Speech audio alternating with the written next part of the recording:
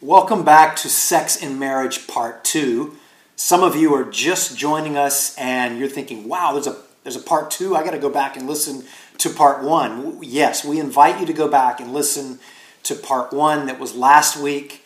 And bigger than that, we invite you to go back and listen to all of these sermons that are fitting in a sermon series on marriage that we're calling State of Our Unions, Marriage in Process. We've discussed some very, very important topics, and of course, sex is one of those important topics. And so, others of you sort of guessed that we would have two talks here on sex because we had two talks on conflict and conflict resolution. And so, if we're going to spend 2 weeks on conflict resolution, hopefully, he's going to spend 2 weeks talking about sex and marriage. Well, yes, that's what's happening right now.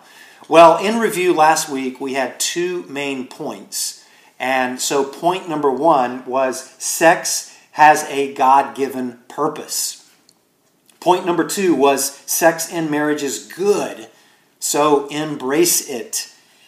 Now, we remember that the story began with perfection, right? The Bible story starts with two human beings there, created by God. There they are, naked, unashamed, and brought together in this beautiful covenantal union called marriage together, male and female there together, and sex is wonderful for them. It is beautiful. Their relationship is perfect. Their relationship with God is perfect. Their relationship with creation is perfect. Yet, all of a sudden, sin enters their story, and their sex, their sexuality, is changed quite dramatically. And so that's why this week we want to cover points 3 and 4, that sin now begins to enter the story there in that narrative that we find ourselves a part of. Sin enters that story, and now sex can bring destruction. Sex can be destructive, so God gives us boundaries. That's the third point. And the fourth point is sex can be destructive, so God gives us grace. Okay, so let's start with a quote from Blaise Pascal. Now, before you laugh thinking, he's going to start a sermon on sex using a quote from a mathematician? Isn't Blaise Pascal like this French mathematician, this philosopher, an inventor, a physicist, writer, theologian? Well, before you laugh and say that, hear the quote. Hear the quote. Blaise Pascal says, "There is a God-shaped vacuum in the heart of each person which cannot be satisfied by any created thing, but only by God the Creator, made known to us through Jesus Christ." I think that's a wonderful, wonderful quote and a wonderful way to start this sermon, part 2 here on sex and marriage. Because the language that the Bible uses is that of idolatry. Very similar to the quote there by Blaise Pascal. But idolatry is looking to anything above God to give us fulfillment, to give us satisfaction, to give us identity, pleasure, comfort. Meanwhile, idolatry brings chaos and it brings destruction. So our premise today in this sermon is that while sex is a good gift from God to be enjoyed in the context of marriage, it can be an idol. Sex can be an idol, and if it's an idol, it will be destructive. Now, as a way of encouragement, we want to say that the Bible says that marriage isn't the ultimate experience for humanity. Sex is not the ultimate experience for humanity. Meaning that if you've lived a life without sex, in heaven you're finally, when you get to heaven, you're finally going to realize that you didn't miss out.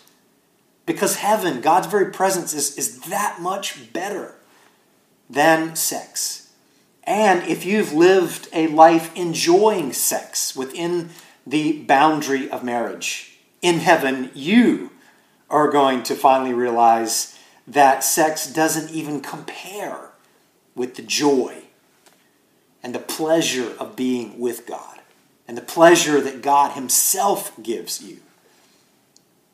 Now, if you're watching this and you're thinking, oh no, why in the world is he going to talk about how sex can bring destruction into our lives? I don't need to hear this. I mean, I walk by the power of the Holy Spirit. I'm a Christian, and I don't understand how those dirty dogs out there can struggle like that. I don't understand how they could have such struggles or be experiencing such destruction in their lives because of sex. Now, just watch this later.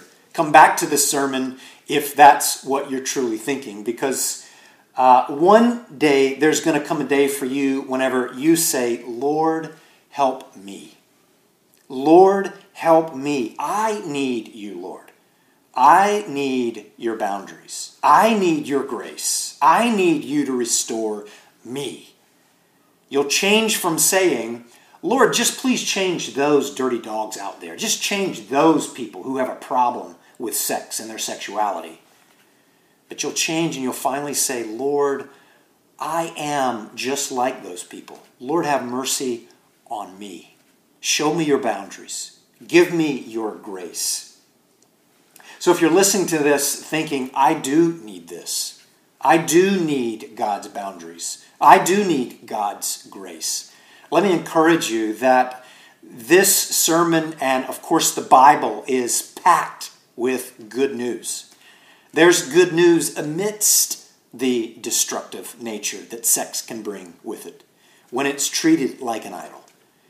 And so the gospel of good news, good counseling, good therapy to overcome the trauma and restore your ability to enjoy the gift of physical closeness and sex with your spouse that God has intended.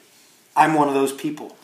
I'm one of those people that has experienced God's forgiveness, God's grace, God's renewal in this area of my life personally. Well, let's read 1 Corinthians chapter 6, verse 17 through 20. These powerfully packed verses here, I'm going to give you a moment to turn there. It's in the New Testament, Matthew, Mark, Luke, John, Acts, Romans, 1 Corinthians. And I list those books of the Bible there in the New Testament because I want you to know where those books of the Bible are. In fact, I've given you, our listeners, the Table Church, I've given you a challenge and even sort of an invitation that if you memorize these books of the Bible, Old and New Testament, and you can recite those without looking at the table of contents, of course, if you can do that, then I'll treat you to an ice cream. Maybe we'll have to do it virtually because we're in COVID season right now, but I'll treat you to an ice cream and we'll enjoy that ice cream together. Okay, now you're finally in 1 Corinthians chapter 6, verses 17 through 20. Let me read it for us. But whoever is united with the Lord is one with him in spirit. Flee from sexual immorality. All other sins a person commits are outside the body, but whoever sins sexually sins against their own body. Do you not know that your bodies are temples of the Holy Spirit who is inside you, whom you have received from God? You are not your own. You were bought at a price. Therefore, honor God with your bodies. Okay, point number 3 here says, sex can be destructive, so God gives us boundaries. Notice verse 17 and verse 18, the significance of verses 17 and 18, our text here today. And the significance is of position and practice. Position and practice. Verse 17, the position. Whoever is united with the Lord is one with him in spirit. That you, if you're a believer in Christ, a follower of Christ, you are beautifully in union with God because of Christ. That's your position. That's your identity that can't be upgraded. It can't ever be taken away from you. That's your position with God. You didn't work to attain it, but it's a gift that God has given to you by grace. That's your position or your identity. Look at verse 18, the practice. The practice. Now, because of your identity, because of your position with God, verse 18, he says, flee sexual immorality. And why this is so powerful here, this order of how the position comes before the practice, is because if the Bible started with the boundaries, or the Bible started with rules, hoping that we might establish a relationship with God, that would be called religion. And the Bible starts with our identity first, our relationship with God first. The Bible is not trying to legislate morality. The Bible is not trying to force people into an ethic. Therefore, Christians' role in society is not to judge others or be someone else's morality cop. You're incompetent to do that. I'm incompetent to do that. All Christians are incompetent. So the Bible does not start with rules. It starts with a relationship with God. And if you start with a relationship with God, you'll be led to the boundaries. You'll be given power and joy to live within these boundaries. Or you'll be given forgiveness when you don't live within these boundaries. You'll be led to repentance, where God changes your desire. You'll be given forgiveness so that you come back within those boundaries that God has given us. So that's where we start. That's the starting point, is a relationship with God. God is the one who gives these boundaries for our good, for our safety, for our enjoyment. Think about this image, fire. Fire. Well, of course we know, at least those of us living in California, especially during fire season, we know that this image, fire, can be destructive. Yet, I want you to think about the fire that you use to cook with. I want you to think about that cozy fireplace. I want you to think about a safe forest fire. All of those can be for your good. In fact, they're created for your good until the fire is not used properly. And when the fire is not used properly, it creates destruction. It creates pain. And so, just how cool the gas line that brings the gas and the fire to that stovetop. Think about how cool that is. That little click sound, the igniter there. Just how the designer designed that in such a way that gas line would have boundaries around it. So that whenever you turn the dial, you can actually start cooking there instead of it blowing up in your face. Instead of it, imagine that. The destruction, your entire house burning down if it wasn't designed correctly. So these boundaries are a gift from the designer. God is our designer. God has beautifully designed sex to be enjoyed within the boundaries within marriage. But think about the high rate of sexual misconduct all around us. All around. Every week there's someone else who's fallen into some sexually explicit excursion. They could be anywhere from a politician to a spiritual leader, someone within the church, someone down the street that you may not know. Why would someone who seems to have it all, right? These people seem to have it all. They have family. They have stability in the workplace, a great career. Why would they throw it all away for a sexual experience with someone outside the marriage? There's some lure. Now, before you say, yeah, it's just those dirty dogs out there that do such a thing. Before you say that, we too are prone to the same thing. Our problem, that is the human's problem, is we have a problem with the human heart. There's a soul problem. There's a soul problem here. And we're not blaming the culture or the sexual revolution, but we're taking responsibility for ourselves, that we are We are a part of the problem. And that's because in Genesis chapter 3, in that beginning narrative there, Genesis chapter 3, that lust, adultery, sexual brokenness entered that story and began to bring destruction into our lives. And our answer is a relationship with God who lovingly gives us boundaries and grace for our natural appetite for sex. Now let's talk freedom. Let's talk freedom and boundaries. A culture teaches freedom is the absence of boundaries. Freedom is the absence of restrictions, right? Casual sex encounters that can fulfill my natural urges, someone may say. Or they say things like, hey, sexual desire is human, and I can express it in any way that I desire, especially if we're adults, and especially if we're two consenting adults. These basically go back to these thoughts, these comments of culture, go back to the teachings of Sigmund Freud, who focused on the conflict of the external influence and the internal influence. The external influence is that our conscience is formed by our culture and our upbringing. And the internal influence is that innate sex drive and instinct. And according to Freud and others, they would say that we are similar to animals. That we function on instinct, not on character, and not on wisdom. And so if you want sex, go have it.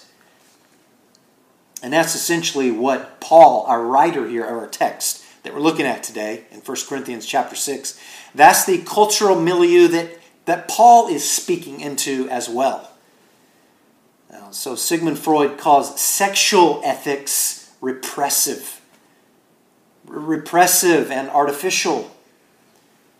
And Christianity's message, the good news for us, is that these boundaries that God has given us are good because they come from a good creator, a good designer that knows the very destructive nature that sex can bring with it when it's treated like an idol. And so the Christian message is, because of that new relationship with God, there's a new sexual ethic. There's a new sexual ethic because now we're in a new relationship with God. These boundaries that God gives us are not repressive. They're not artificial. They're given to help protect us. They're given to us to truly help us experience freedom. There's a book by Charles Hummel, InterVarsity Press, that I really enjoyed this portion of. The book is called Becoming Free. And in it, there's an illustration about a fish only being free when it's in the water. And so in this book, Charles explains that freedom is not the absence of restrictions, but freedom is finding the right restrictions that fit within your nature. Just like that fish. That fish is freest when it's in the water. A Christian, we have a new nature and a new identity that affects how you live. Verse 19 of our text says, "Do you not know that your bodies are temples of the Holy Spirit, who is within you, whom you have received from God? You are not your own." See, this is wonderful news. This is wonderful news. For the Christian, God has given you the gift of His very presence that lives inside of you, called the Holy Spirit, to guide you, to encourage you, to give you the fruit of self-control in the midst of sexual temptation, in the midst of a new sexual ethic that we're given as boundaries that say, stay pure in your sexuality. Meanwhile, our physical bodies do not like this news that we belong to Christ. No, it wants to do its own thing. And our mind, it too brings along temptation with it. Now, any magazine, any website designed to target men or even women, you'll see articles about power, about money, about identity, and about sex. And that's because those issues sell. Sex sells. You'll read little articles, maybe as you're in the checkout line, in the grocery store, or articles that might pop up as you're surfing the web. Articles that say things like 10 ways to improve your sex life, 7 ways to perform better. And it's like in every issue. Again, next issue, they're saying the same thing over and over again. And they know that men and women are going to buy this stuff. So there's this daily bombardment around us. Media knows that sex sells. So it's woven into the very fabric of ads, marketing, music, movies, songs. And this is time that we make a statement here about pornography. That pornography is a cheap fake. It's being used by the enemy, Satan himself, to invade God's design and beauty for sex. Pornography is a lie. Some spouses get caught using pornography. Other spouses do not get caught by their spouse using pornography. Yet it causes them leaving feeling more empty than whenever they first went on that website, or they first tried to intake or try to enjoy that pornography. It leaves them feeling more isolated. It leaves them feeling more lonely than ever before. And that's because Satan is using it to create an addiction, to destroy your capacity for intimacy. Let's talk about some of these boundaries here. Some of these boundaries that relate to all of us. So yeah, if you're married, if you're single, for all of us. The Bible is not saying that sex is bad, but that you need to build a fire in the right place. Putting the passion in the wrong place is where you'll get burned. Visiting the wrong websites is where you'll get burned. That's a wrong expression for your sex and sexuality. Certain ways that we use our thought life, certain conversations that we're in with people are wrong expressions, leading to getting burned. Verse 18 applies to everyone. It applies to everyone. Now, of course, this is relating to marrieds and unmarrieds. Verse 18 of our text says, "Flee sexual immorality." Now, here's one of the places that the Bible speaks against premarital sex and extramarital sex. This is one of those verses. Very, very clear, and let me explain how clear this verse is. Verse 18, "Flee sexual immorality." Now, the older versions of the Bible, think King James Version, is going to use the word fornication. Now, the Greek version of the Bible uses the word porneia. Now, biblical scholars interpret that Greek word porneia as any type sex outside the boundaries of marriage. Any type sex outside the boundaries of marriage. And so whenever it says flee sexual immorality, it's talking to all of us. It's talking to the married person. Hey, no sex outside of marriage. It's talking to the single person. Hey, no sex outside of marriage, because a good, loving Creator God who's designed sex to be enjoyed within the boundaries of marriage has given you, lovingly given you this boundary. Ephesians chapter 3 says, "Don't let there be even a hint of sexual immorality among you." That answers the question to someone who asks, well, just how far can I go before I'm actually practicing sexual immorality? Does it take intercourse for that to take place? I mean, where is the line? I think Ephesians chapter 5, verse 3 is quite clear. Don't let there be even a hint of sexual immorality among you. Now, once again, this sexual ethic is for Christians. Right, as a Christian, we wouldn't dare expect a non-Christian to adopt this sexual ethic. Why? Because there's no personal relationship with God through the person of Jesus Christ that's there. Focus on that first. Then, as that relationship grows, you will be empowered to embrace these boundaries that God gives you as a gift. So sexual immorality experienced or viewed online is like eating poison. It really is. It's marketed in a different way. It looks attractive.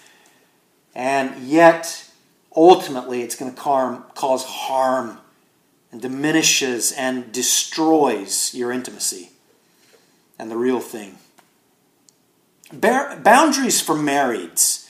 Let's talk about that. Boundaries for marrieds.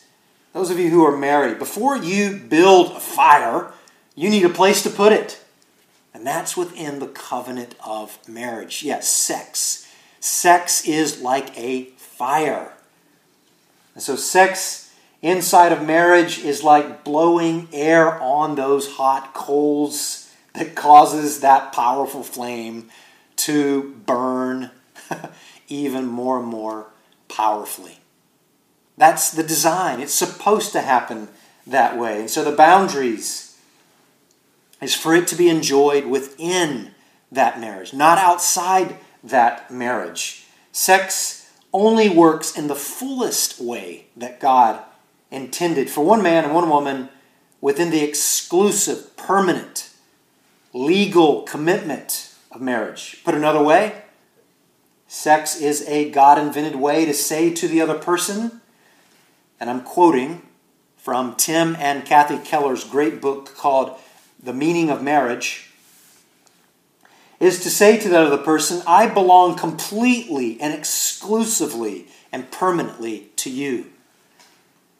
So if you're married, it means to remain sexually pure within the marriage.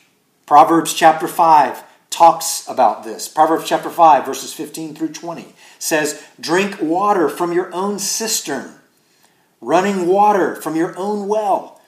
Should your springs overflow in the streets, your streams of water in the public squares? Let them be yours alone, never to be shared with strangers. May your fountain be blessed, and may you rejoice in the wife of your youth, a loving doe, a graceful deer. May her breast satisfy you always. May you ever be intoxicated with her love. Why, my son, be intoxicated with another man's wife? Why embrace the bosom of a wayward woman? The beautiful boundaries that God has given you, married husband or wife, is right there inside of marriage. So in addition to adultery, here's a few more boundaries for marrieds that I see and that I'm recommending. The first one is don't withhold sex. Don't withhold sex to punish your spouse. When your spouse has hurt you and there's unresolved conflict and somehow you desire to punish them by withholding sex from them, don't do that. 1 Corinthians chapter 7 verse 5 says, do not deprive one another, except perhaps by agreement for a limited time, that you may devote yourselves to prayer, but then come together again, so that Satan may not tempt you because of your lack of self-control. Another one of these boundaries for marrieds is don't demand sex from your spouse. See, selfish sex is destructive. A sex that just focuses on your desires and what you want. And that's because Philippians chapter 2, verses 3 and 4 says, do nothing Do nothing out of selfish ambition. There should be humility within your sex, within marriage, that you're practicing. Another boundary here for marriage is don't shame your spouse. Don't shame your spouse. If your spouse has a past that maybe they're embarrassed about, or maybe they were sexually promiscuous before marriage, don't shame your spouse because of that. Or when frustrated about your sexual lives together, sometimes spouses can say hurtful things to each other. Sometimes spouses can say things to shame the other person and make them feel insecure about their body. Proverbs chapter 12, verse 18 says, "There is one whose rash words are like sword thrusts, but the tongue of the wise brings healing." Here's a few boundaries for the singles among us. Boundaries for singles. Remember this: first comes marriage, then comes the fire. Right? Not fire first. Sex is like fire. So not fire first. Don't try the fire out to see if someone is good enough to become your spouse. But it's marriage first. And then kindle the fire.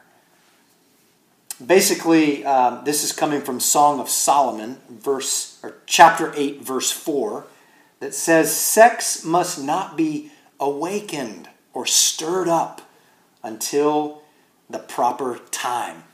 And the proper time is marriage. And basically the mainstream view is that adultery is wrong because it hurts a spouse. But hey, the mainstream view says there's nothing wrong with two consenting adults who aren't married. We can go and have sex with each other.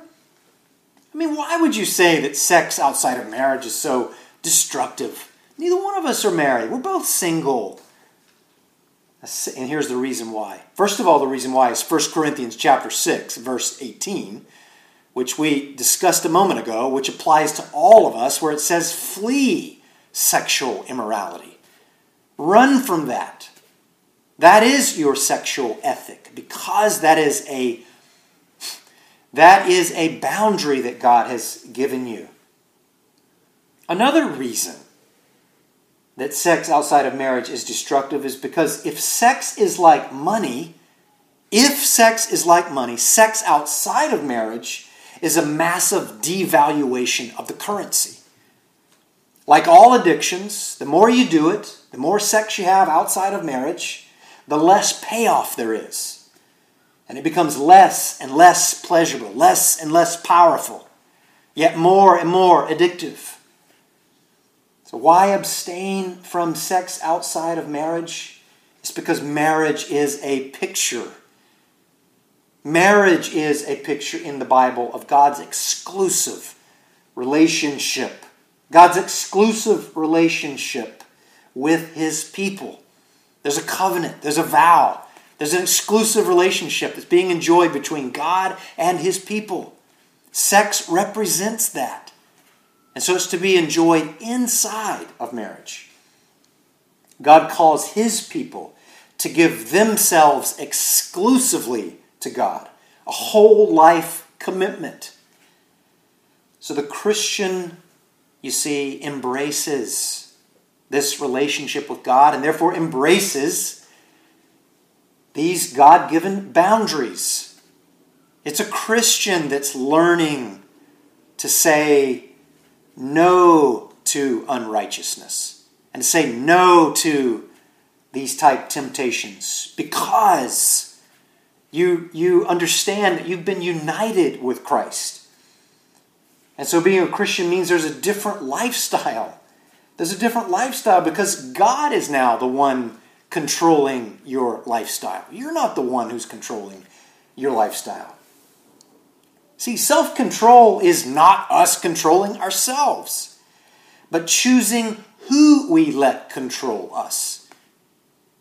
Either the cultural norm is going to begin to control what I think about sex and sexuality, or As I'm a Christian and I'm surrendering to this God who loves me, God is the one who begins to control me and give me new life as I follow this God. So there's going to either be a sin-empowered life where sin just chooses to do what it wants to do, or a Spirit-empowered life. The Holy Spirit empowers your life and gives you power to walk a new life. Well, a Christian also fails at keeping these boundaries. Now, some of you right now are saying, thank you so much for saying that. Thank you so much for saying that a Christian isn't just someone who embraces all the boundaries that God has given us for sex, but a Christian is also someone who struggles. A Christian is someone who also fails at times to embrace those God-given boundaries. And so we need grace. That brings us to our fourth point today. This last point is that we need grace. Sex can be destructive, so God gives us grace. God gives us grace. Now, some of you men, I'm just going to speak a word to some of you men right now. Some of you men have gotten your idea of beauty, that of a woman's beauty, from some website of a woman who's been airbrushed. No wonder you think that your wife can't satisfy you. So stop throwing logs on the wrong fire. Stop throwing logs on those fires. Those airbrushed images of women there. And not just to men. Some of you women may be looking at websites to see this perfectly looking man to give you some sort of arousal. Well, that's just putting logs on the wrong fire. Receive God's grace for that. Some of you women are miserable right now because you're just watching ongoing episodes of The Bachelor or The Bachelorette. And maybe not all of you women, some of you men perhaps are participating in this, thinking that your husband is going to look just like that guy. Or your spouse, your wife is going to look just like that woman. And you're supposed to go on dates like that some television show is paying for. That person's not paying for it, those dates. Thousands of dollars are going into those dates to make you and me think that that's the way that it ought to be. Luring us, marketing it in such a way so as to lie to us. We need grace. We need God's grace to heal us and to restore us. And that's because when we feed the fire of those ideals for sex, it leads to destruction. It leads to a lack of true intimacy. It leads to exacerbated loneliness.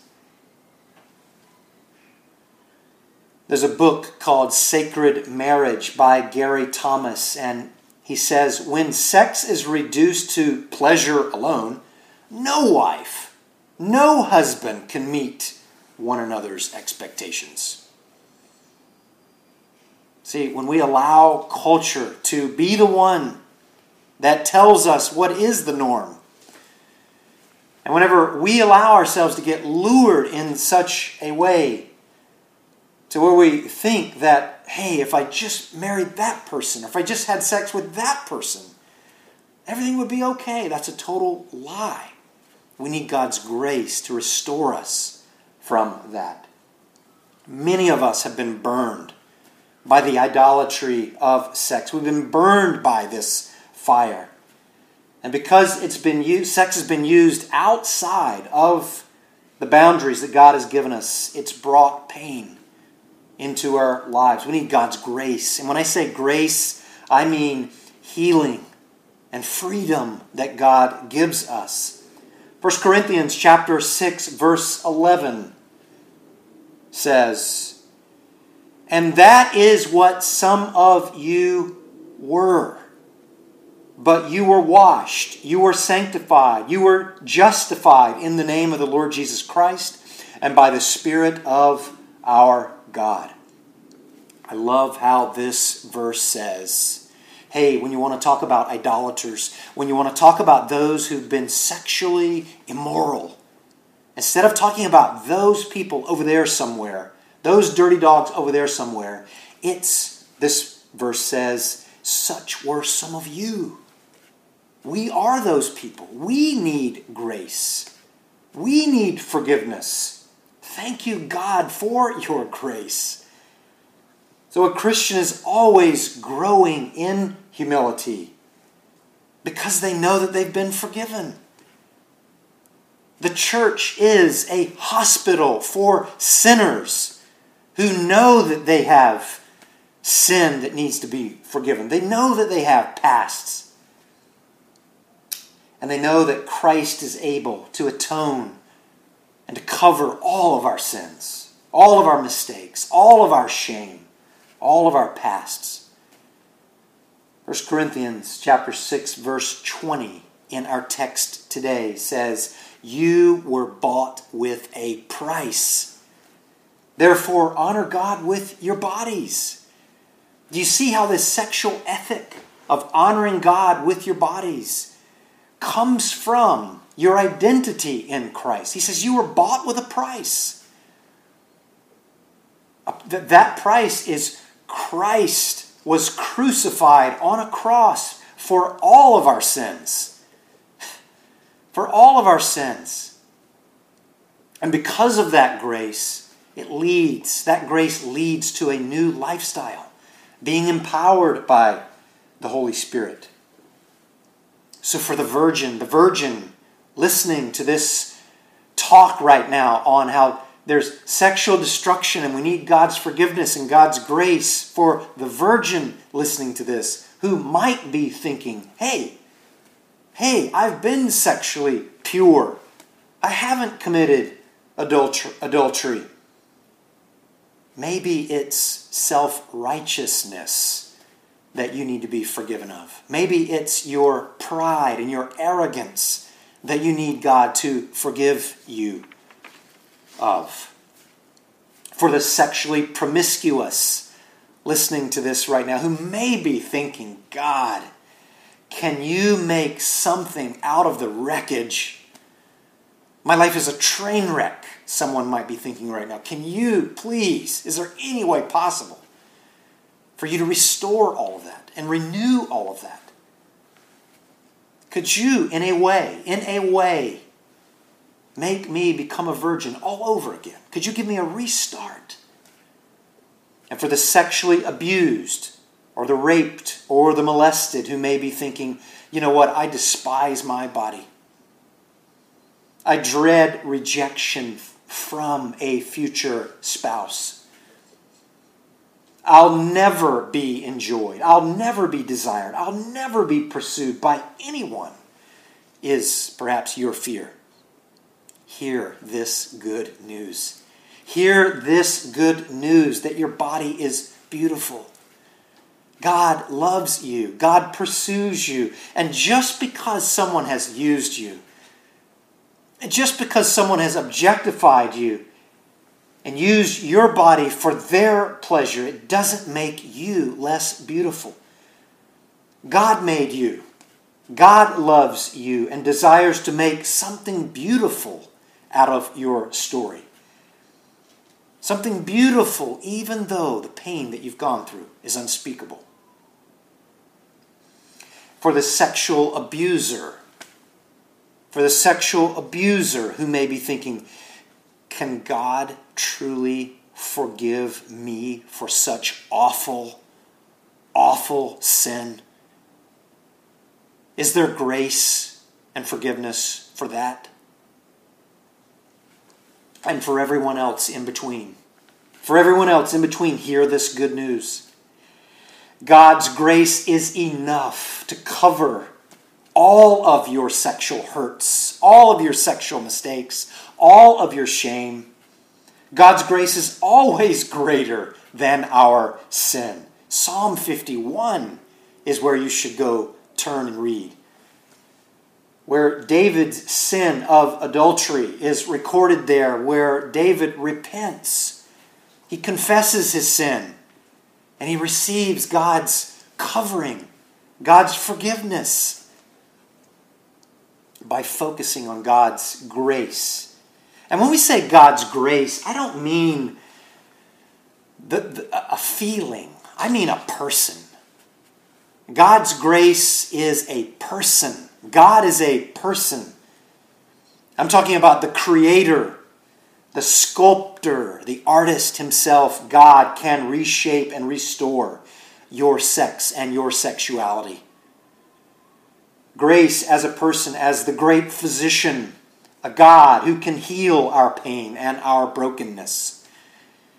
Grace as a wonderful counselor, a God who can give us wisdom in the way that we practice our sex and sexuality. He can guide us. And grace through a good shepherd, a true person, Jesus Christ, who is the good shepherd, who can lead us forward. And grace because of a forever faithful spouse. Jesus alone, God alone, is this faithful spouse. The spousal love of Jesus, who unconditionally loves us. Meditate on that grace. Meditate on that person. Receive that person. God himself to restore you, to heal you.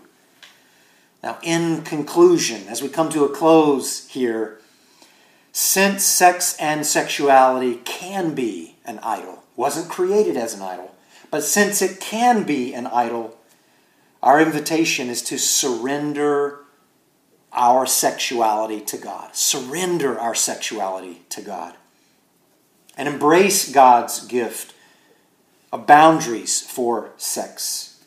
And focus on the relationship with God that empowers you to live within those boundaries. And to embrace God's grace for healing, for forgiveness, for restoration, and for new beginnings. Why don't we pray that right now? God, we thank you for this beautiful gift of sex that you've given us to be enjoyed within marriage. We've all been hurt and damaged by sex when it's been used in a way contrary to what you designed. Help us confess our sexual sins of lust, adultery, impatience, selfishness, and help us receive, O God, your gift of boundaries. And help us receive, O God, your gift of grace to forgive us, to heal us, to restore us, and to give us true freedom. We pray this in your name, Jesus. Amen.